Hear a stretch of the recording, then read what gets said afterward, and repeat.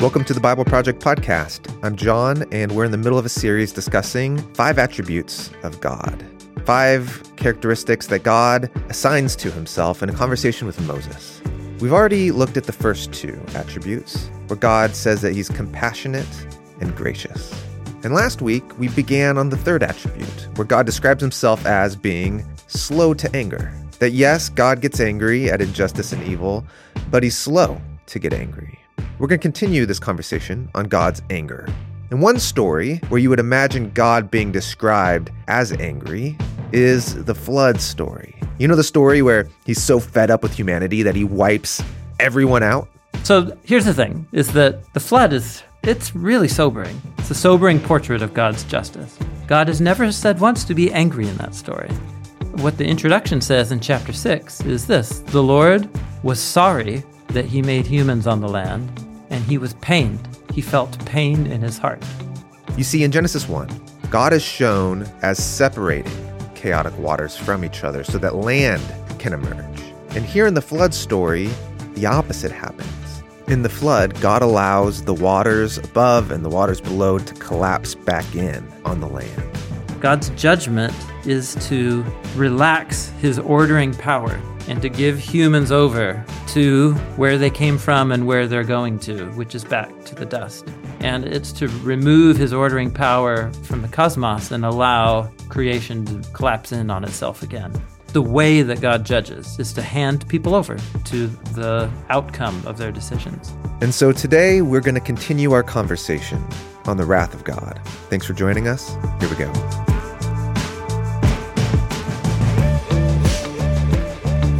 We are continuing our conversation on attributes of God. Specifically, God is long of double nostril or slow to anger. To help us through this conversation is 2 Bible scholars, Tim Mackey. Hey, Tim. Hello. And Carissa Quinn. How are you doing, Carissa? Hey, good. We left the last conversation. You know, Tim, you're trying to make the point. You were making the point that we don't want some deity who doesn't have any emotions, or at least the deity in the Bible, the creator God above all, is a very emotional God, and he responds and relates to humans in that way. And so we shouldn't be surprised at anger. And if we frame anger as something that is good and that it protects us and others from wrongs, then we should be happy that we have a God who gets angry. And we ended that conversation, and I still just kind of felt like, I still would just rather God not get angry. Something that really left an impression on me after years in pastoral ministry, preaching and leading Bible studies, because God's anger is in the Bible. And if you are a Bible teacher in any church community for very long, it's going to come up. Mm-hmm. And what I learned was not everybody has a hang up with God's anger in the Bible. Some people do. And patterns of what I noticed in people who do in those conversations are, 1, it often had to do with preloaded assumptions about anger in general, that mostly, because we talked about earlier, that anger has this dual kind of association. We can think of it as positive, and it expresses a value that's important to you, or it can be synonymous with abuse and losing your control of your temper, that kind of thing. Yeah, it can be weaponized. It can be weaponized. And so anybody who has a default suspicion of God's character, who thinks on a more default level that God is ticked off, volatile, doesn't like me, doesn't like humans. Or what about has experienced Christians or churches that are pretty angry? Yep, that's right. Has met a lot of angry religious people. Mm-hmm. Yep. Or has been abused in some way by religious people. Or by just an angry person. Or by an angry person. It's usually people with that kind of history that find God's anger in the Bible more difficult than somebody else. And so what I was after, what you were trying to summarize, John, I'll try and make it even more succinct. I should have done this in the last conversation. If God's anger in the Bible is a hang-up for me, I should ask myself the question, is my problem really with God's anger as such? Would I want a God who has no emotional connection whatsoever to creation? Do I really want a God who has no relational investment in creation that would move him to feel something about it? whether it's compassion or anger. Is that what I really want? So that's one question to ask. And then the second would be, would I want to be in an intimate relationship with somebody who never expresses their anger? Is that really something I would want in a relationship? I kind of want that, Tim. That sounds nice. Do you really? Do you really? Yeah. Well, let's play it out. Okay. Yeah. Well, here's the thing: is you can still communicate what you like and don't like without anger. So you can still get to know someone's values and preferences without the anger. Yeah. Yeah. But I suppose where it would really hit you hard that maybe this isn't what I don't want is when the person you're with is watching suffering dispassionately or watching you suffer dispassionately and it doesn't affect them at all. Yeah. And then you just kind of be like, that feels weird. Yeah, that's true. Or thinking about if I'm trying to like access my deepest anger, it's if I imagine somebody hurting my 2-year-old daughter. Oh my goodness, yeah. Okay. Yeah. So if I think about that and maybe, a person I'm in relationship with not responding to that. Yeah. Yeah, I wouldn't want that. Yeah. And you would think, there's something wrong with somebody who doesn't have an emotional reaction or response to hurting your child or their child being hurt. So I guess that's my only point is I think what we really have a suspicion of is, well, what are the reasons for God getting angry? Really, what's underneath the suspicion of God's anger, I wonder, is if it's more a suspicion of the reasons for which God gets angry. And also the appropriate or inappropriate expression. So even if they're good reasons, is he way over the top in his expression or is it just, I guess? Yeah. Do you guys have an experience where you encountered someone who was really angry and you felt like, man, this is healthy and good right now? This is right. And like in the moment, you're like, whenever someone's angry, I just get so uncomfortable. I'm so uncomfortable. I do too. Dislike it. Yeah. I have an allergic reaction. I appreciate anger. I can't think of any experiences to share, but I can think of the opposite experience a lot of times. Like when I wish somebody would express their anger. That's what I mean. I see. Yeah. Like I do have an okay time if somebody tells me, hey, I'm really mad at you. This was wrong, what you did. This really hurt me and I'm just really mad about it. To me, that feels good. It's like, okay, yeah, you're right. You're right. That wasn't right. And I can tell that I hurt you. I don't know. There's something that feels reconciling about that moment. If that's the goal, I guess. And maybe sometimes that's not the goal of anger. It's to hurt the other person. And that's where we go wrong. Yeah. But it seems like when God gets mad at Moses, and I know you're going to talk about this, but the first time God gets angry at Moses and uses that word, he doesn't express it. He pretty much just says, hey, I'm mad. Yeah. And then he helps him. That's good. So actually, this is the perfect segue. Let's move towards it. What we're really after here are for what reasons does God get angry? And in what ways does God express his anger? That's really what we want to know. At least I'm going to propose that if divine anger is a hang-up for people, it's really not about divine anger as such. It's about the reasons for which God gets angry, and do I think they're legitimate? So let's explore them, and let's see what we find.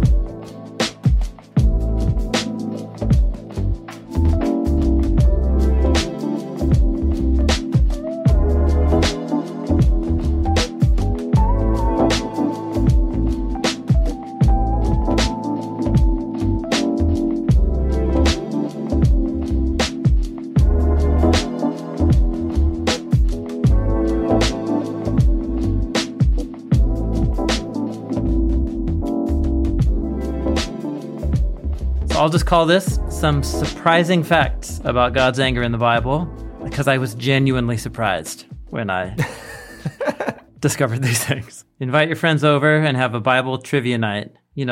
Make some popcorn, right? Have a party. And someone draws the card. Who is the first person that God ever gets angry at in the Bible? Krista just told us. I know. I just ruined it. Sorry. Carissa. Tim loves these. What's the first time in the Bible? Yes. Well, ever since I realized that the sequence of the biblical narrative is strategic and important and always intentional, whenever something happens the first time, it's usually significant. Tim, what's the first time in the Bible someone had a stomach ache? A stomach ache. Ehud, he got stabbed in the stomach. I'm trying to think. There's the little boy, the Shunammite son, who has a headache, but a stomach ache. It's not registering. See, it doesn't feel good, does it, Tim? No, I'm joking. First time in the Bible, God gets angry. That's pretty far into the story of the Bible. Moses. So we'll read the story in a moment. Let me just reflect 54 chapters into the Bible before God is angry. Not Adam and Eve. Not the flood. Well, now, really? Well, he's not described as angry. Right. He's not described or depicted as angry. He's depicted as grieved. That's interesting. Yeah, and he brings a severe judgment on human evil. Yeah. But not out of anger. No, this is really important, actually. The more this surprising fact has sunk in for me, but I also don't want to be misunderstood. I'm not saying that God doesn't bring severe acts of judgment. He does. What I'm after is, what narratives do and do not connect God's severe acts of judgment with anger? Yeah. And are they always connected? And you're saying, no, they're not. No. There are many narratives about God bringing severe justice, and there's no description of divine anger anywhere. And the opposite. There are narratives where God gets angry, and he doesn't do anything severe. He just is angry. So in other words, there's not a necessary and constant association between God's anger and violence in the Bible. We might feel like there is because there's that handful of stories where they are, but there are many other stories where that's not the case. So what's happening in Exodus? Okay, Exodus. So God appeared to Moses in the burning tree bush on Mount Sinai. Yeah, famous story. I've seen my people suffering. The outcry has risen up to me, God says. And so, Moses, I'm sending you to Pharaoh. Go confront Pharaoh. Go meet with the elders of Israel. I'm going to set my people free. The outcry of the oppressed has risen, and God is moved by it. Yep. At the end of Exodus 2, God hears and sees the groaning of the oppressed slaves of Egypt, and he's moved to act. We already have a passionate God here. Correct. That's right. So Moses' first response is, no, I'm not going to do that. What if the people ask me what God is sending me? What am I going to say? So God says, look, I'm the God of your ancestors. Moses says, well, what if they ask me your name? I don't know your name. I can't go. So God tells him his name.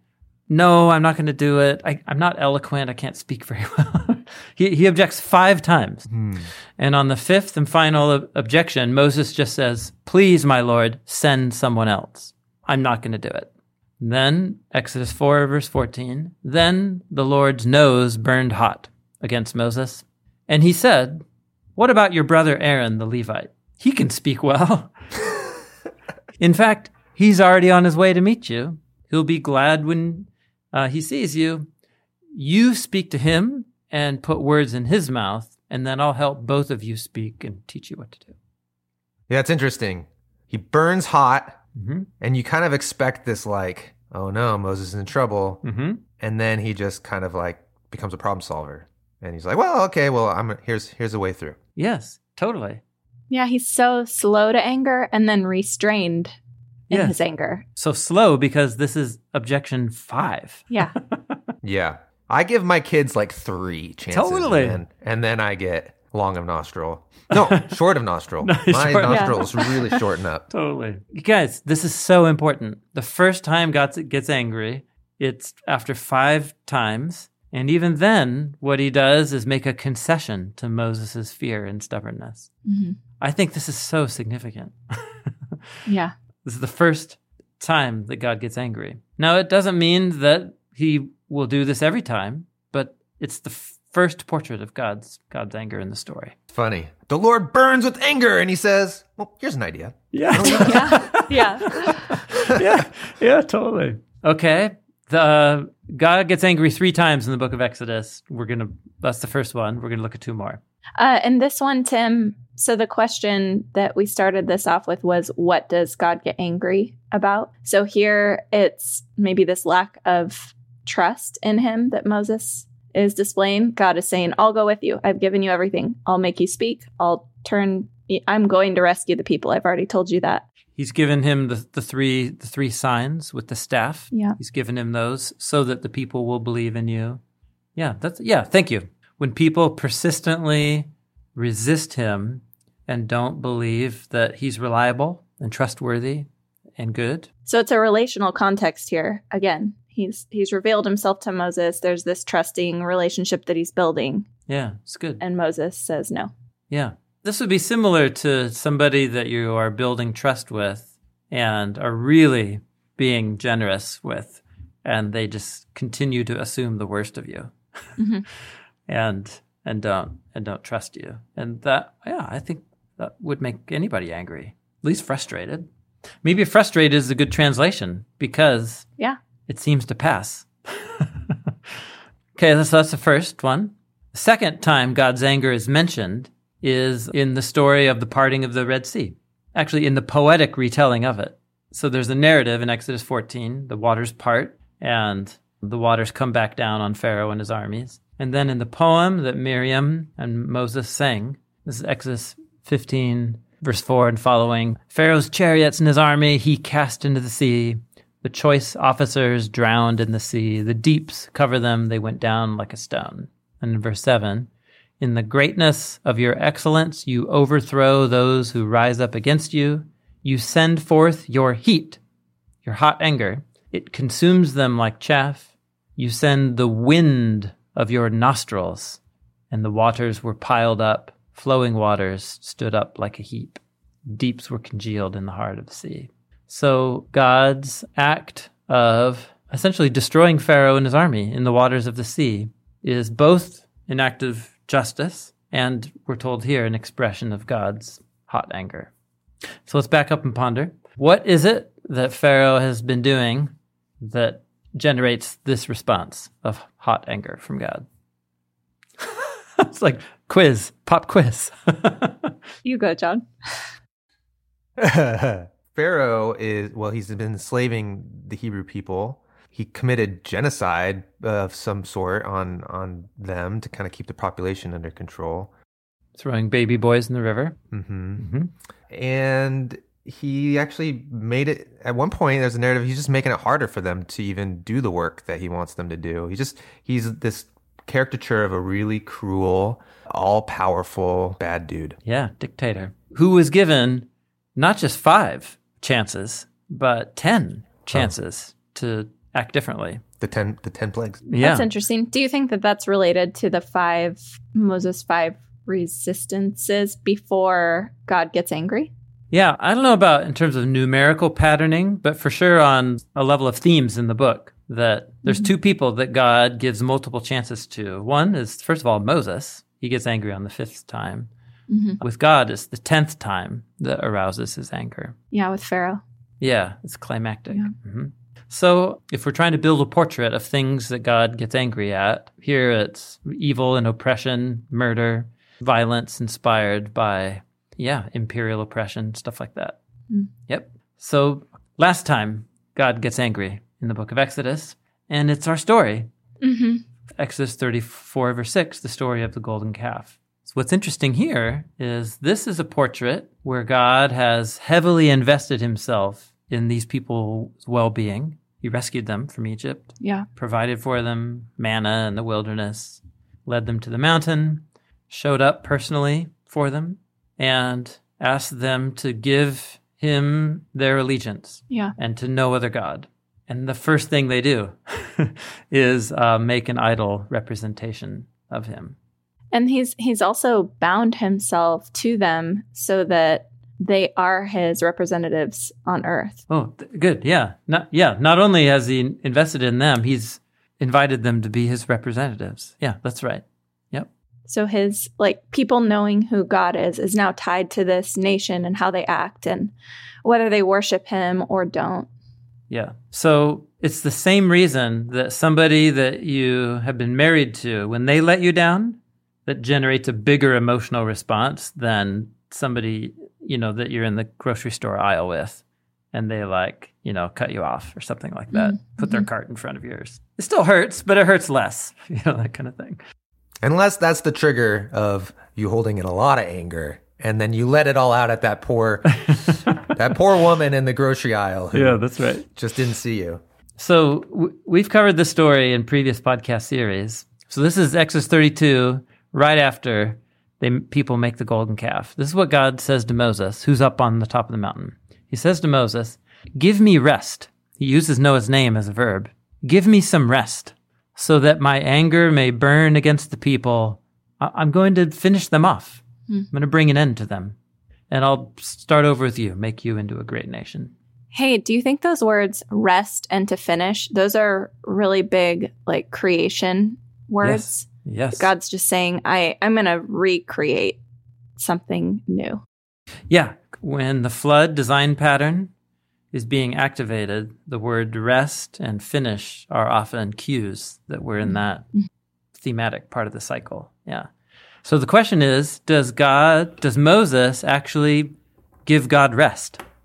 It's usually translated into English, "leave me alone." Yeah. And you kind of miss the wordplay. "Give me rest." Now, he could give God rest by being like, okay, I'll leaving. Yeah. Or he could give God rest in some other way. And he chooses some other way. So Moses then sought the favor of Yahweh, saying, "Why does your nose burn hot against the people that you brought out of Egypt with great power and a mighty hand? Do you really want the Egyptians saying Yahweh had evil purposes to bring them out and kill them in the mountains? Is that what you want? The Egyptians look really bad for your reputation. So turn from your hot anger and relent," which is a word that also rhymes with Noah's name, Nacham. "Don't bring disaster on your people. Also remember you made a promise to Abraham, Isaac, and Jacob, and you swore an oath."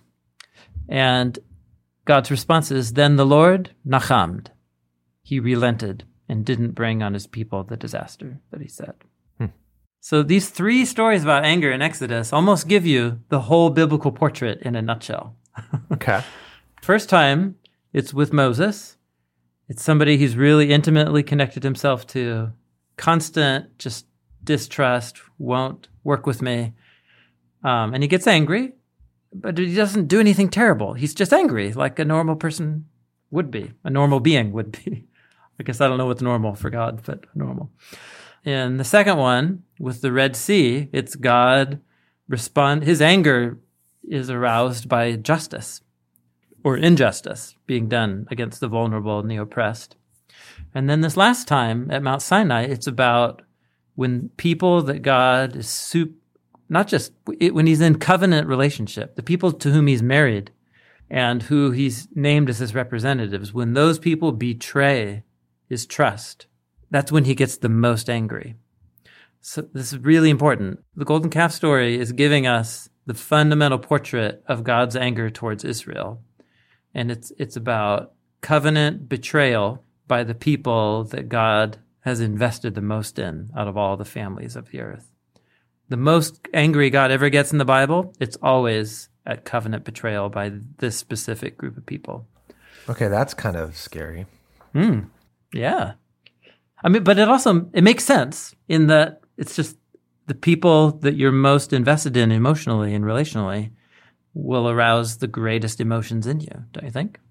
Yeah, I think that's the context in which anger makes the most sense to us inside of a partnership or a relationship, or a lot of times anger is the emotional response if there's betrayal or something like that. But why did you say scary, John? Well, I mean, in this narrative, he's going to destroy him. Just that the intensity is greater. Yeah, it's interesting. So in Exodus, you're saying you have this portrait of God's anger, and you actually have a portrait that shows God being slow to anger. When you get to Moses in the burning bush, he gets angry, or he's said to be angry, but then he doesn't act out of anger. So you're thinking, okay, that's interesting. And then with Pharaoh, I mean, he gives him 10 chances. He gives like the biggest, baddest dude in the Bible so far. He gives him 10 chances. And so that's pretty long suffering. And then here, now we've got this story. So maybe we shouldn't be surprised when God, the center attribute that he describes of himself is slow to anger. You've seen it on display. Yeah. And in this case, in the golden calf story, slow to anger, and then he's willing to turn away from his anger and not act upon it in some way, right? Because Moses is there. We've talked about this story so much, you know. We have. It's a really important story. Yeah. And it never feels locked in, like in a way of like, I get it. It always feels like every time you read Moses's like, you know, defense attorney speech, and it's just weird. It's like, why, you know, he's reminding God of things, and it's uncomfortable to think that God's first reaction was, yeah, I'm done. Like, I'm just going to destroy everyone and start back with you, Moses. Even that still feels uncomfortable.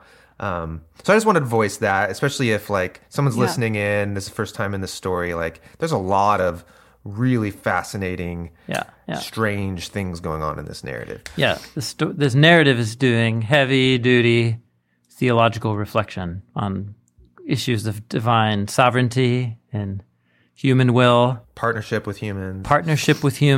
What does it mean to say that God genuinely partners with humans? And here is a picture. He listens to their desires or advice. It's God in covenant. And the problem is that God's in covenant with all these people, but right now only one of them is really being faithful. Actually, Joshua too, though he's in the background. But yeah, it's really... So God will also turn from his anger if there is a righteous intercessor who will stand in the gap on behalf of corrupt humans. It's another important factor in God's anger. So these are the three first stories of God's anger in the Bible. Sorry, when you said righteous intercessor, because there's a moment, and it isn't in what we just read, but there's a moment where Moses just says, why don't you take it out on, why don't you just destroy me? Correct. Yep. Yeah, actually in a couple paragraphs, he's going to go offer his own life in the place of the sinful people. And at that point, God is past his anger, and he says that won't be necessary. These people will get what's coming to them in due time. Essentially, it's God's response then. So these three moments of anger, only one of them results in a severe act of justice. That's on Pharaoh at the sea. The first one, God doesn't do anything severe with Moses. And then this last one, God wants to do something severe, but the righteous intercessor turns him from his anger. So God's anger has a complex relationship to his acts of bringing judgment on human evil. Are you with me? That it's not predictable or formulaic. Is that what you're saying? God can be turned from his anger, and there are some times where God will just bear his anger but not respond in a severe way. But sometimes God will respond in a severe way. And all three of those are ways that God is angry in the Bible. We have such a complex relationship with anger. We love anger when it is against injustice. Like, we love the Jack Reacher stories. I love Jack Reacher stories. Have you know these stories? It's just like the guy who comes in and he just is like, I'm going to be the judge and jury, and I'm going to take things out. And there's something about God with Pharaoh in the Red Sea. You kind of get that feeling of like, yeah, finally this justice. But then when we get to this story in Exodus 32 to 34, when God gets angry at his people, I still feel uncomfortable. For the consequence of idolatry to be, I'm going to finish them.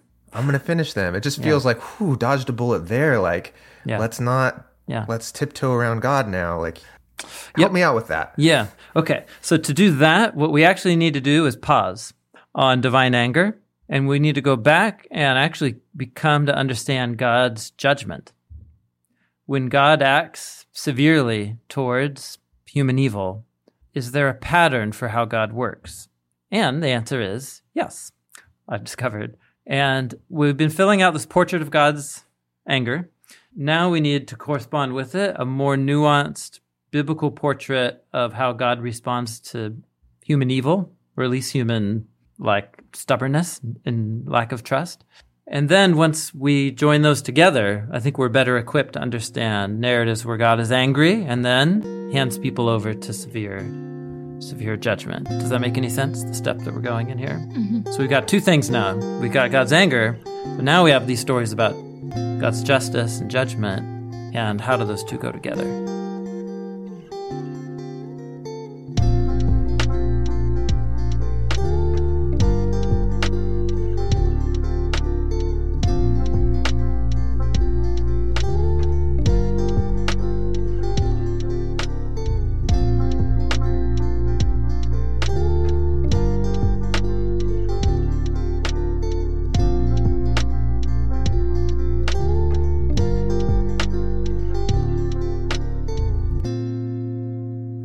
So to understand God's judgment, we first have to do a little culture translation of getting ourselves back into the biblical cosmology. So I won't rehearse this because we've done it so many times in so many podcast series. But Genesis 1, you remember there's the 3 tiers of the cosmos. Mm-hmm. Mm-hmm. Heavens above. The land where the humans are put with the animals, and the chaotic waters That's right. surrounding everything. That's right. That's Genesis 1. And so within that 3-tiered cosmos, the land is where the humans belong. And out there, do you remember the land emerges out of the waters that God had to split? Because when they were just undulating and chaotic, wild and waste, you can't have any humans there. So God splits the waters and then the dry land. But God doesn't do away with the waters in Genesis 1. Just like he doesn't do away with the darkness, he contains them and orders them. So they're still there. The waters are still out there around the dry land in Genesis 1. But he's set the dry land on pillars. You learn in the book of Psalms. So the depiction of creation in Genesis 1 is that God is sustaining this safe, ordered dry land for us. But the waters are below it. The waters are around it. There's actually waters up above too. And at any moment, it could all collapse and go back to the pre-creation state. And that's the flood. And that's the flood. Everything goes dark and the waters collapse back in on themselves. So that basic idea of Genesis 1, order and disorder, dry land versus the waters, is really important for understanding God's judgment in the Bible. Okay. Like so important. Okay, but let's just pause right there. So Genesis 1, dry land. Yay, hooray for dry land. It's really good. I'm glad we're on it. Mm-hmm. Okay, step 1. Step 2, let's look at it from another angle. Genesis 2, the Garden of Eden. Here, the story depicts is as if we're looking from an aerial angle down on the dry land. And it's a rocky, barren wilderness. But God brings some water up from the ground, plants a garden, makes a human. And he creates the human outside the garden in Genesis 2. And he forms a human, breathes into it the breath of life. And then he takes the human and out of the wilderness, rocky land, and moves the human into the garden and plants them there. That's the story of Genesis 2. Mm-hmm. So to be in the garden is to be in the realm of protected, ordered life on the dry land. But to be outside the garden, in that rocky wilderness, desolate land, that's the realm of danger and disorder and death. So on this way of seeing the world, you've got the ordered central place that's protective and life, and you have the waters out there, you have the wilderness.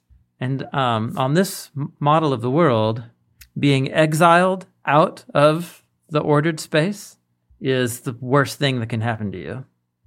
And for the waters to come rushing up or down upon the dry land, that's the other worst thing that could happen to you. Yeah. And both of those things are what happens to humans in the next couple pages after they rebel.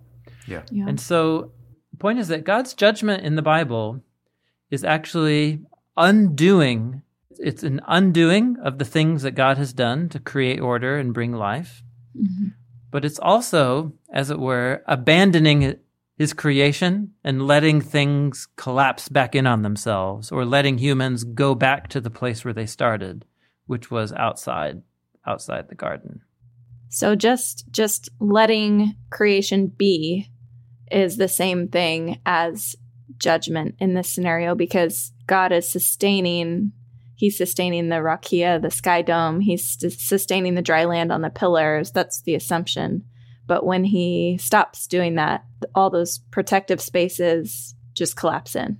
Yeah. In fact, when you use that sentence, let the creation just be, we don't even have language to talk about this, because on this world model, creation and existence is the result of God bringing his sustaining order. There is no creation without God's sustaining order. So decreation. Decreation. Yeah, that's right. Yeah. In other words, God's judgment in the Bible, it's a phrase that the prophets are going to use and that the Apostle Paul really gloms onto. It's about God handing creation over to its own natural processes of decreation, disintegration, and disorder. And you mean handing creation over or handing humans or a nation over? Or handing people over to the logical end of the choices that they're making. Yeah. So for example, when God invites the people into the garden, he gives them everything they need. However, if they're not going to trust him, the day that you eat of it, you will die. What's interesting is when the people eat from the forbidden fruit, God doesn't get angry, and he also doesn't kill them as such. At least he doesn't, zap them on the spot, but he does exile them from the garden out into the place where they started, which was in the land of rocky wilderness and death. In the same way, when the outcry of the blood of Abel and all of the innocent rises up to God, and the land is full of violence in Genesis 6, what God does is he tells Noah, he says, an end is coming. The end is here. It's like he had the sandwich board on him. The end is near. But the flood story isn't just about a lot of heavy rain from our point of view. It's undoing Genesis 1. It's the collapse of the waters back in to consume the dry land. And so it's just a different way of thinking about the cosmos and a different way of thinking about human responsibility and human choices. But within this worldview, God's judgment is to relax his ordering power and to give humans over to where they came from and where they're going to, which is back to the dust. And it's to remove his ordering power from the cosmos and allow creation to collapse in on itself again. That's what the exile from Eden and the flood story, which are the two first judgment stories in the Bible, that's what they're trying to tell us about. Mm-hmm. The way that God judges is to hand people over to the outcome of their decisions. So I got a picture then of God at Sinai with his people. And, I was telling you, it just feels so uncomfortable for God to say, yes, I'm done. You guys, I'm going to destroy you. I'm done. But I just got this picture of, what's the difference between that and God saying like, okay, have fun in the desert. Like, I'm out. Like, I'm going to leave because they're out. I mean, they're not going to survive out there. Yeah. But what I hear you saying is there's a sense of if we don't want to live within God's ordered, protective, like the way that he keeps things, we are outside of what's good, and that's where we'll find death. Even more pointed, God will give us what we want. Yeah. And if you think about the Israelites in that story, they were saying by their actions, they actually wanted a different God. We want a different kind of God. Yeah, a different kind of God. And so if God were to say, okay, I'll give you over to what you want. Yeah. Let's come back to the flood, though, because actually the flood story is an important design pattern being activated in the golden calf story. The first time God is depicted as feeling any emotion in the Bible, it's not anger. It's grief and sorrow.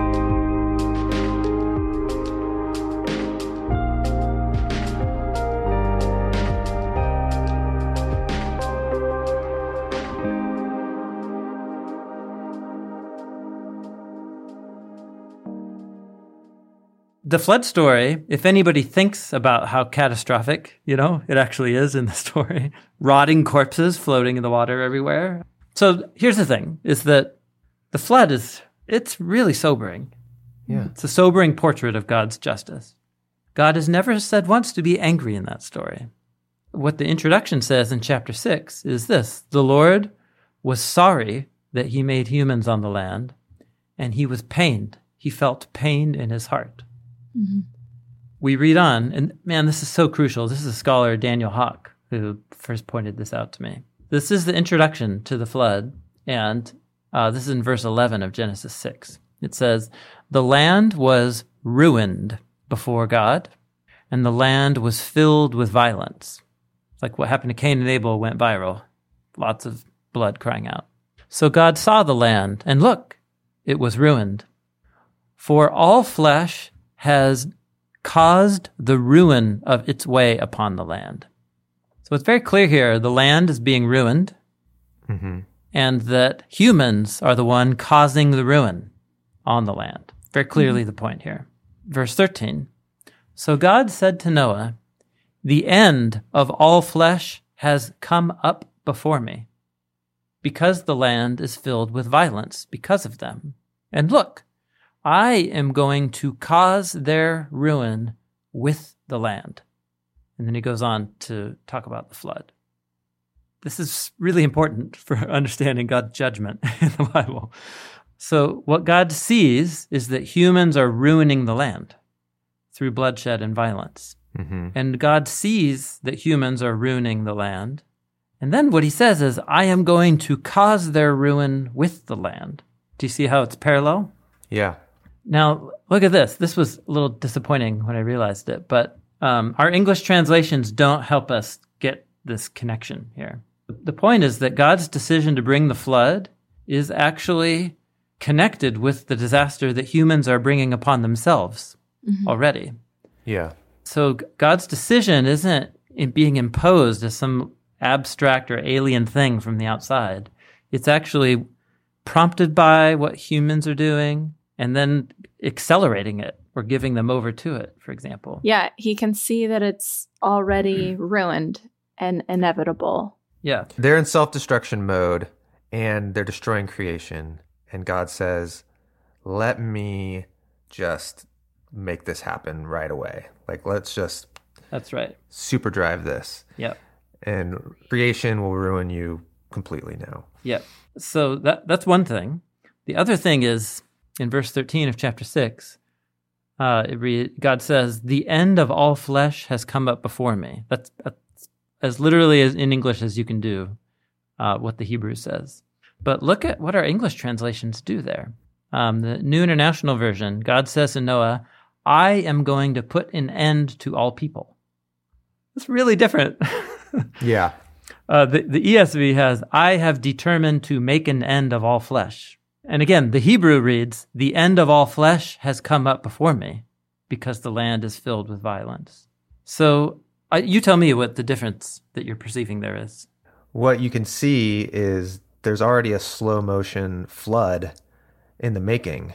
Yeah, a humanly caused flood that's ruining the land. Yeah, they're ruining creation, and the flood is decreation. And so that's very different than saying, you guys are disappointing me and you're not what I wanted, so I'm just going to destroy you all. Yeah. That's different than you guys are destroying creation. You're decreating what I've made, Which includes each other. and so I'm going to turn you over to that, and we're going to just make this happen right away. I'm not going to let this be prolonged. This is what you want. Boom. Yep. This is what we're going to get. Yeah, that's right. Yeah, and it almost depicts God as just realizing, when it says the end of all flesh has come before me, Yes. realizing what the inevitable outcome is. Man, I kind of want to read Romans 1 now again. We will, but Okay. we will later in this conversation. Maybe not for a few more Not steps. in this episode. Okay. But your instincts are right.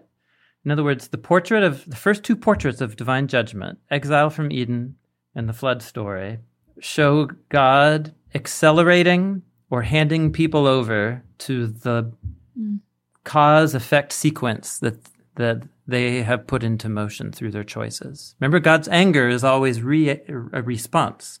It's not endemic to his nature. It's a response to people ruining each other or the land. So when Paul in Romans 1, it's 3 times over, said God's wrath is revealed. That's how that paragraph opens in Romans 1. And 3 times over he says, and God handed them over. And it's to idolatry, it's to sexual misbehavior, and just violent evil in general. And it's completely consistent with this portrait. Can I quote from the scholar who first pointed this out to me, just because it's so good? It's from Daniel Hawk, who has an excellent book called The Violence of the Biblical God.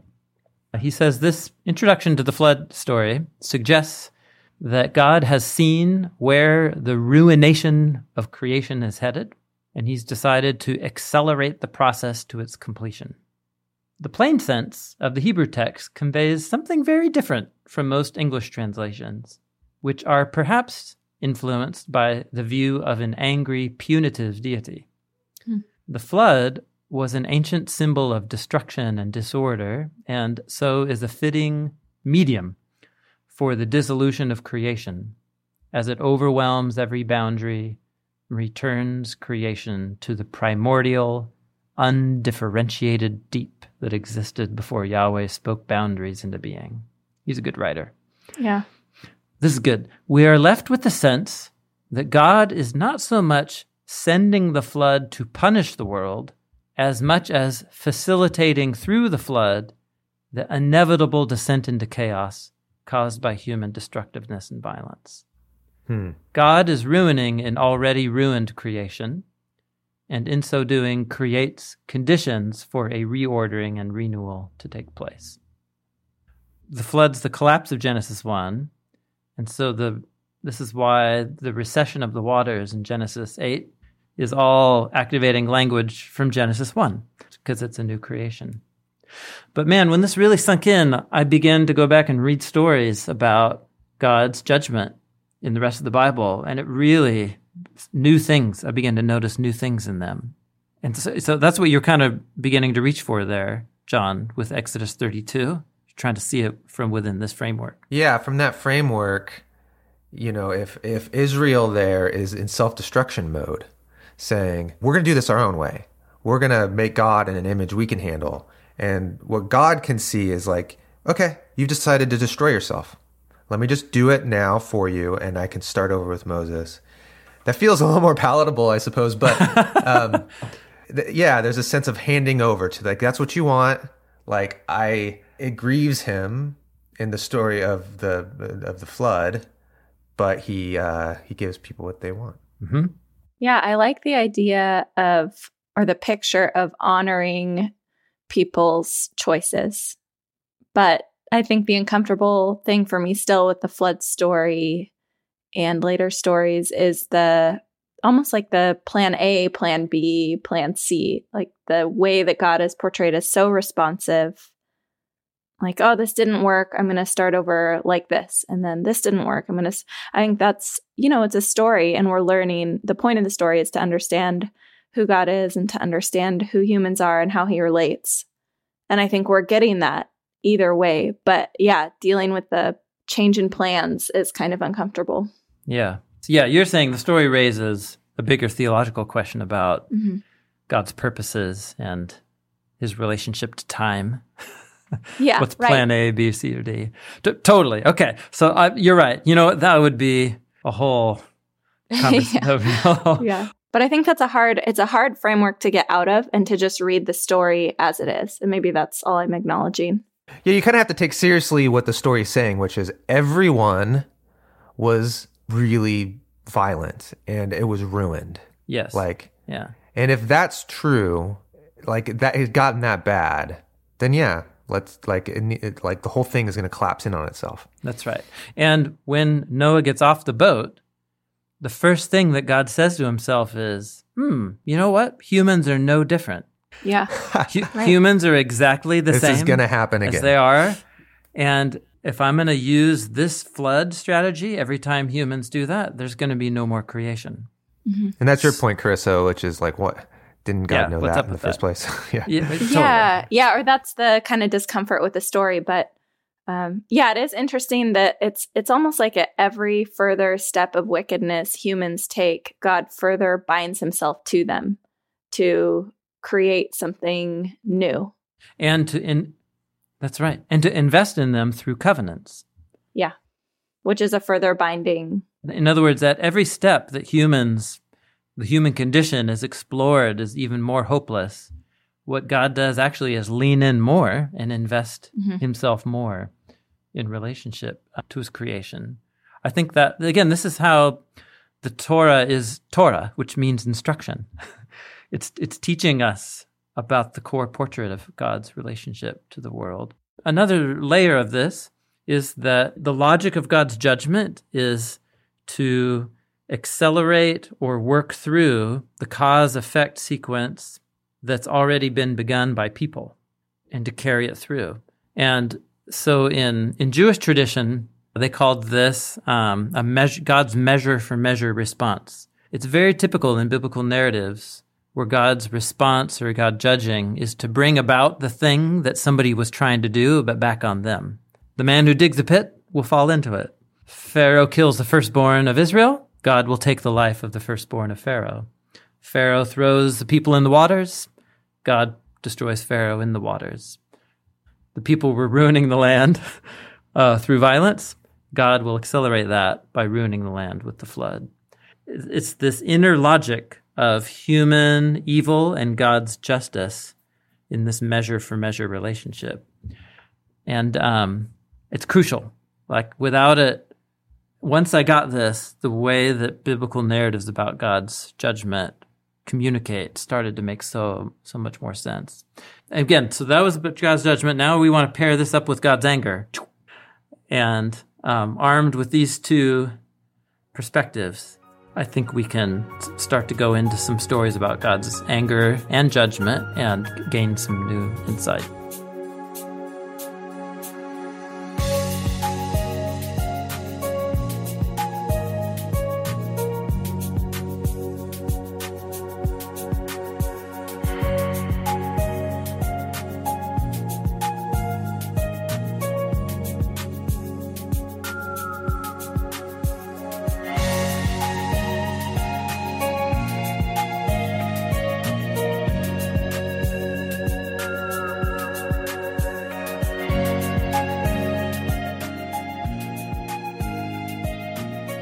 Well, we talked about God's anger in the last episode, and that anger isn't a negative thing on its face.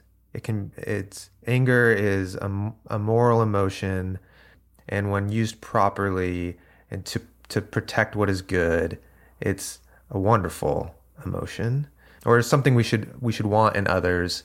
But then, how do you act out of anger? And one way that people use their anger is as energy to then fight injustice.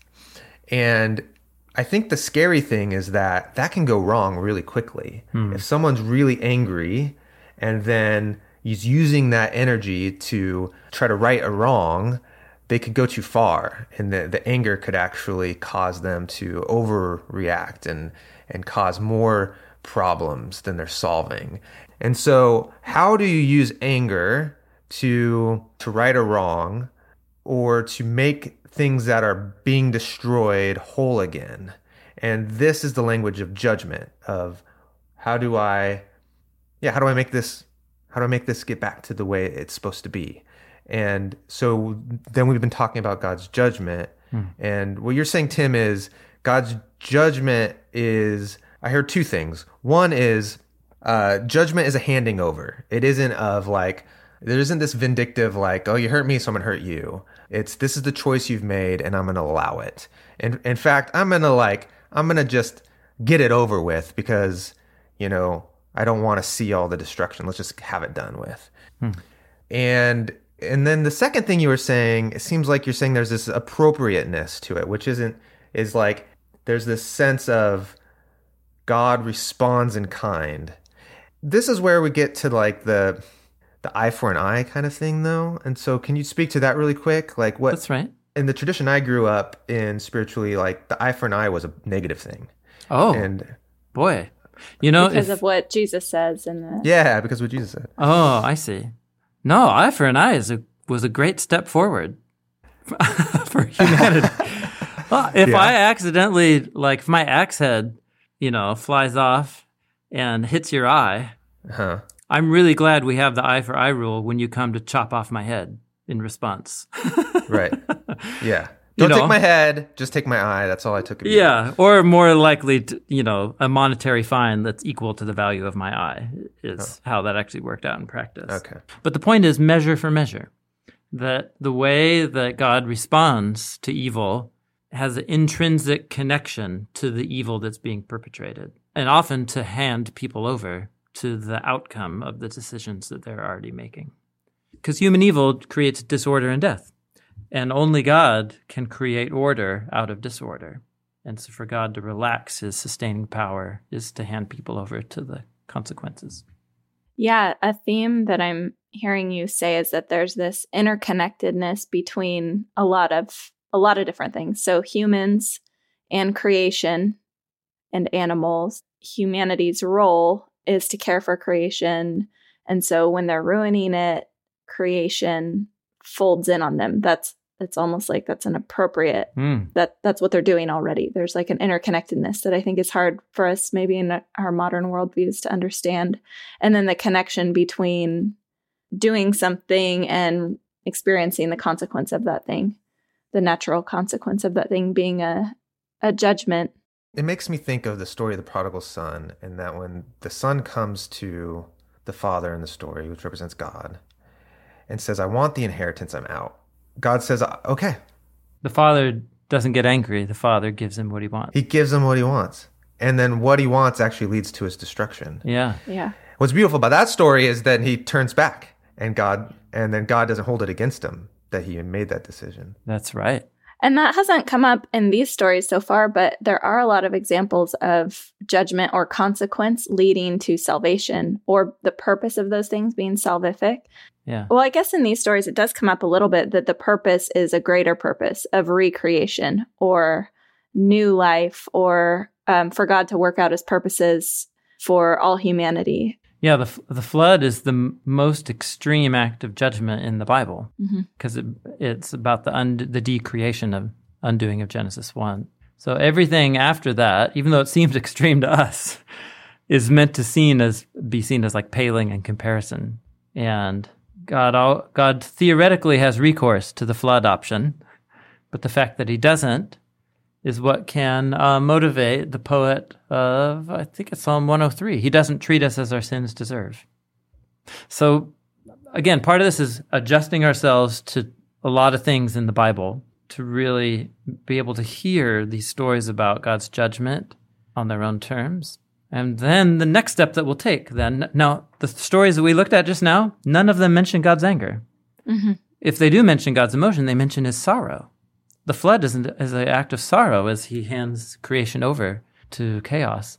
So what about stories where God is angry and he acts in judgment? We haven't talked about any of those quite yet. And there's a lot of them. So that's what we should begin to explore now, I think.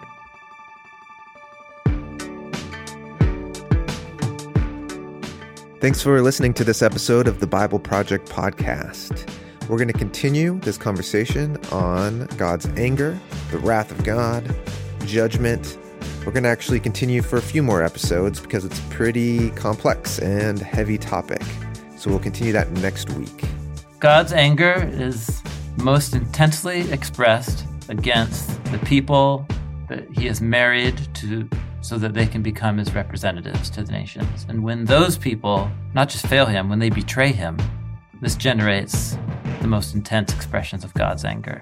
God's anger expresses itself through God hiding his face, metaphorically, concretely by handing Israel over so that they're conquered by their enemies. And that's the pattern of God's anger. Purpose, for one, is justice, a sense of right. I gave you people this, and this is what you do to me. Okay, I will give you the consequences of your decision. But I think what's supposed to strike us is that those consequences are never permanent when it comes to God's ultimate long-term strategy, which is to install humans as his partners over heaven and earth. That promise God won't even let his anger overshadow it. Today's show was produced by Dan Gummel, show notes by Camden McAfee, and the theme music is by the band Tense. Bible Project is a nonprofit. We exist to experience the Bible as a unified story that leads to Jesus. Everything we make has already been paid for by generous patrons, people like you who have supported this project, and so everything's free. And you can find it on our website, BibleProject.com. Thanks for being a part of this with us. Hamjambo, this is Mary Joy Karanja and I'm from Nairobi, Kenya. I first heard about Bible Project from YouTube. I just happened to stumble upon it. I used Bible Project for interacting with God's Word in a deep and meaningful way. My favorite thing about Bible Project is their commitment to ensuring that everyone, regardless of age or nationality, understands God's Word. We believe the Bible is a unified story that leads to Jesus. We're a crowd-funded project by people like me. Find free videos, study notes, podcasts, classes, and more at BibleProject.com. Asante.